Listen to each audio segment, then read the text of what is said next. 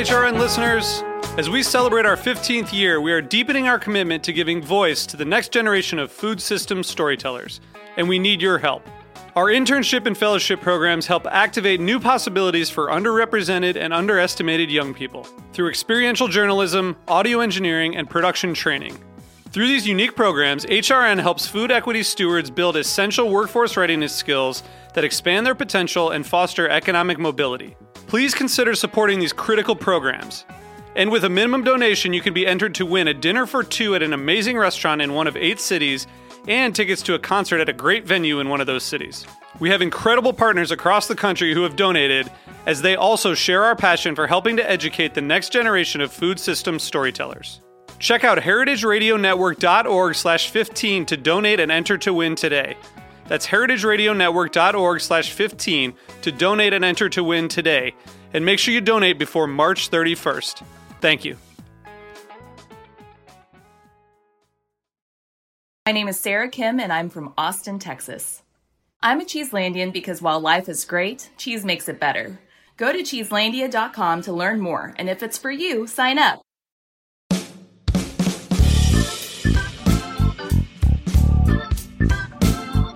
Hi, I'm Mike Schreiber. Welcome to The Shameless Chef, the show that takes us back in time to home kitchens in the 1970s, but still has a lot to teach us today. I developed this show with Michael Davenport in 1977. He was the original host of The Shameless Chef, and he shared his fearless attitudes towards food and encouraged home cooks to have fun and take some risks in the kitchen. I'm excited to keep this legacy alive and share The Shameless Chef with you on Heritage Radio Network. Today is about treating yourself with stories about mouth-watering delights like truffles and lobsters and skirt steak. In the late 1980s, I was in New York on business, and we were staying at the Carlyle Hotel in Manhattan. For those not familiar with the Carlyle, it's a fairly ritzy hotel whose claim to fame, at least back then, was that President John F. Kennedy would stay there with some frequency. Keep in mind that I was on an expense account, so that's the only reason I was there, other than the fact that my coworker Jeff recommended it. For dinner, I ordered fettuccine alfredo, and the waiter very casually asked if I wanted to try the shaved truffles. Immediately, my alarm bells began to blast in my head. I was remembering the Shameless Chef episode about truffles. My curiosity was always piqued by the idea, but I'd never had the occasion to try them since they're rather outrageously priced. So as soon as the waiter suggested truffles, I instantly said yes. And as I said, I was on an expense account. He then delicately shaved about 10 wafer-thin slices of the truffles over my fettuccine, and the aroma was as powerful in my olfactory senses as it was in the memory of Michael. That synergy of memory along with reality was so filled with nostalgia and anticipation. Well, the truffles were everything I expected and more. I've since only had truffles a few times, but I do use truffle oil in my mac and cheese. It's actually a recipe we used in my old restaurant. It's made with white cheddar, smoked Gouda, and truffle oil. It was by far one of our favorites. And by the way, that same night at Carlisle, for the first time I tried a half bottle of Sauterne, and to this day it's the finest dessert wine I've ever had. Oh my, what a night. And all thanks to the imagination of Michael Davenport. What are truffles, you might ask? They are expensive and they are grand.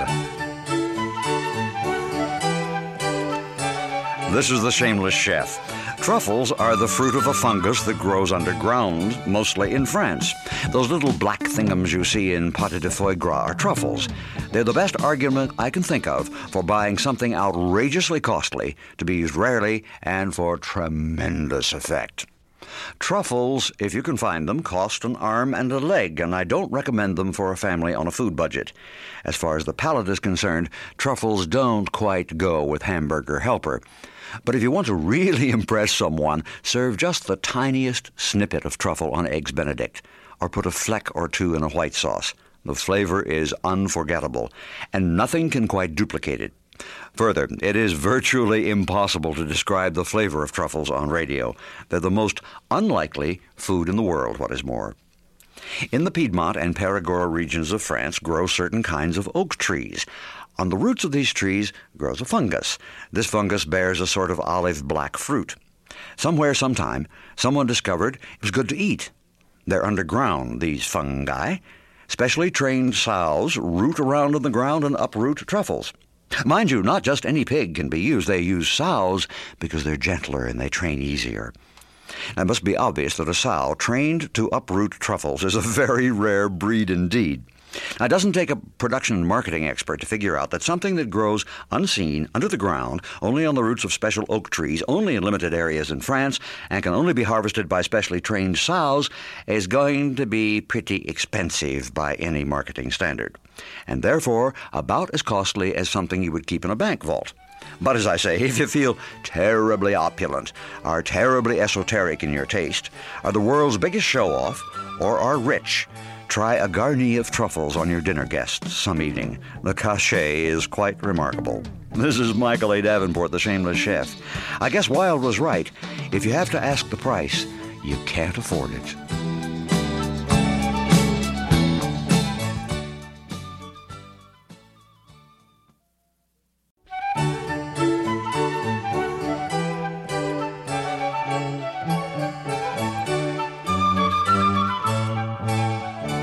Guess who's coming to dinner?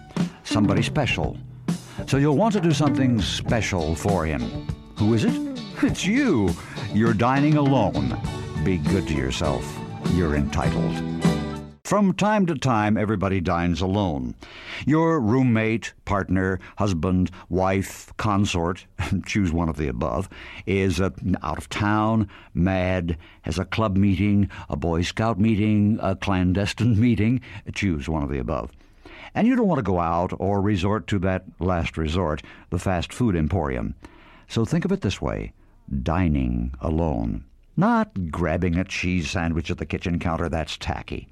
First, choose your favorite thing, probably something you rarely have with anybody else. A liver, the world's biggest can of tuna, a broiled chop that thick. This is the time to indulge that craving. You pick up what you want at your favorite market on the way home. Before you go to the kitchen, take time to kick off your shoes, change your clothes, take a shower, choose one of the above. Anything that will change your mood the way that you'd change scenery. Then set the table as you would for famous company. Best china and flatware, napkin, wine glass, a flower, even light a candle. Make your favorite thing in the kitchen, serve it forth with style. Put on your favorite records, or your favorite radio station, or the tube, or prop that book or magazine in front of you and enjoy dining alone. After all, who's better company than you? So put yourself in a celebrity frame of mind. I, for one, like dining alone now and then. I thought I'd share the idea with you. My name, by the way, is Michael A. Davenport, sometimes called the Shameless Chef. Prosit.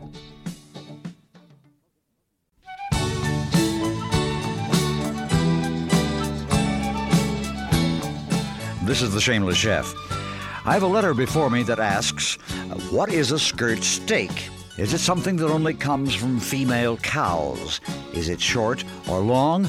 Does it have a hem, a ruffle? Well, there is such a thing as a skirt steak, a quite ordinary and delicious thing indeed, which is more than I can say for my correspondent's wit. The skirt steak is probably called that because it's at the very bottom of the beef's rib cage. It comes from the same general steer anatomy as the flank steak, and is indeed similar in texture and flavor, which is to say, delicious. In my youth, our family referred to the skirt steak as butcher steak, because it was generally thought that it was such a choice cut of meat that the butcher took it home for his family rather than selling it. There are only 2 skirt steaks to each beef, which means they are rare as well as choice, and if I were a butcher, I would indeed save it for myself. In these days of economizing in the market and in the kitchen, we'd be well advised to consider the flank and or skirt steak as a main dish because it's comparatively modest in price compared to a lot of other cuts. The flank steak has become very popular of recent years, being grilled and served in restaurants as London broil. Ever wonder why those slices are so tiny? It's because the flank steak, or the skirt steak, is only as thin as your hand and is sliced diagonally. Now, before you do that, though, you need to cook it, and here's how. The best and only way is quick. Because the meat is thin, it needs very little time under the broiler or over the coals, 5 to 7 minutes for rare. Flank steak can be rolled and skewered and cooked like a small roast as well. Or it can be stuffed with the sort of bread stuffing you'd use for fowl. Or it can be marinated and then broiled or flash fried. Or it can be given an oriental touch by marinating it in teriyaki sauce. I like skirt steak simply allowed to come to room temperature, rubbed with garlic, salted and peppered with coarse ground pepper, and charbroiled. Then serve it sliced thinly and diagonally and piping hot with natural meat sauce or clear beef gravy. Sensational. No, the skirt steak has no gender, but great flavor for hearty appetites. Michael A. Davenport here. Whether skirt steaks go up or down, the price is worth it. Cheers. Stay with us for more of The Shameless Chef after a short break.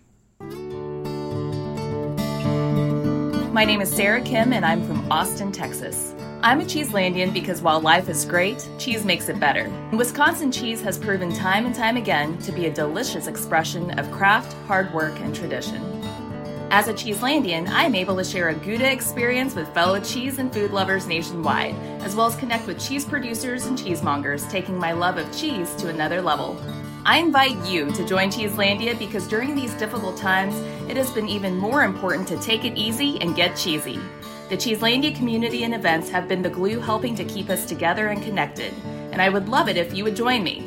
And let's face it, if you hear the word cheese and get a little hungry, then you've found a place you can call home. To find out more about Cheeselandia, go to cheeselandia.com. We're back with The Shameless Chef.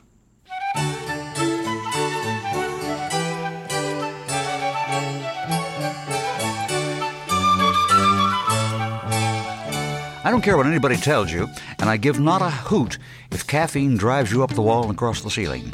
I'm not concerned with commercials featuring ersatz doctors that advise against the horrors of caffeine addiction.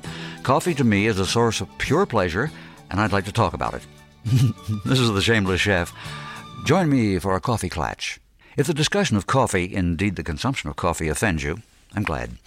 I happen to be the sort of gink who cannot begin to view the world without close to a pot of hearty, yea, strong coffee.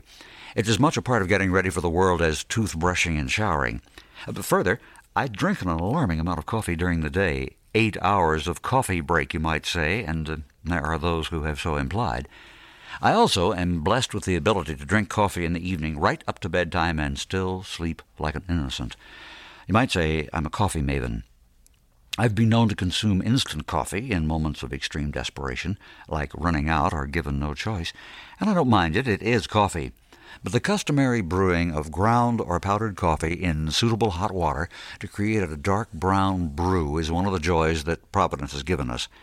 Now, this is me merely, but I indulge myself when it comes to the buying and brewing of coffee. I buy the best available. I will not economize a few pennies here or there, even in these days of rocketing prices. I also take pains brewing coffee, even in the morning when nearly somnambulistic. For evening coffee, particularly with dinner guests, I do the whole bit. Measure out the custom blended and roasted beans, grinding them fresh and brewing the coffee with the care and attention of a chemist. I think that after-dinner coffee should be something else, away from breakfast coffee. It should have heft and rich flavor and more than average strength, and liberal ceremony. No, you're wrong. I go to the same trouble when I'm brewing coffee for myself only. Now, if you're economy-minded, think of it this way.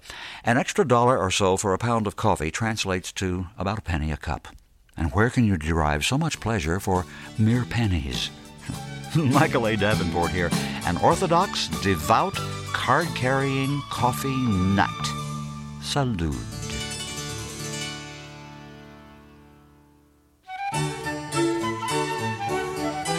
Let's consider eavesdropping on conversations. Now, this could be a dream sequence. You see a group of people at a bus stop deep in discussion, shaking their fingers at one another, discussing the state of the nation. Imagine two people in a penthouse dining situation. Are they murmuring sweet nothings? This is The Shameless Chef. All those people, including possibly those who are huddled in the middle of a football field, are discussing the right way to cook a lobster. The way to cook a lobster is like the recipe for the perfect martini. I remember hearing about a survival kit that consisted of some gin, some vermouth, a pitcher, and some glasses. The principle was this: no matter where you were marooned, be it a steamy jungle or a misplaced iceberg, if you got out your martini survival kit and started to mix it, someone, somewhere, would appear to tell you how to do it. Well, the same, I'm afraid, is true of lobsters. Everybody has their own pet way and their own pet prejudice about what waters the creature should come from, how it should be packed for shipping, if indeed it should be shipped at all. Should it be with seaweed or no? Should it be boiled or broiled or toasted or sautéed? I've even seen articles on the most humane way to cook a lobster, and I wouldn't touch that with a 10-foot fishing pole. Now, there are West Coast lobsters. Spiny they are, like the French langoustes. There are lobsters from the rock-bound coasts of New England, reputed to be the best. There are those who prefer one gender of lobster over another. Some lobsters have claws, some don't. Some contend the claws are the best part, others say the lesser legs are best. Okay, join in these huddles of discussion all you wish, and take any side of the argument you wish. I think you'll agree with me that lobsters are delicious beyond qualification, allergies aside, of course. And we forget about lobsters from time to time. I do anyway, unless I'm in New England, or unless I'm away from New England. And I take these moments to opine thus, simply to remind us all that lobsters are there almost anywhere, air freight being what it is, but then the lobster takes to freezing and canning well, with little or no loss in flavor or delight. Now, this is the Shameless Chef, elsewise known as Michael A. Davenport. I'll not argue with you about how to cook lobsters, but I'll join you when they're cooked. Ciao.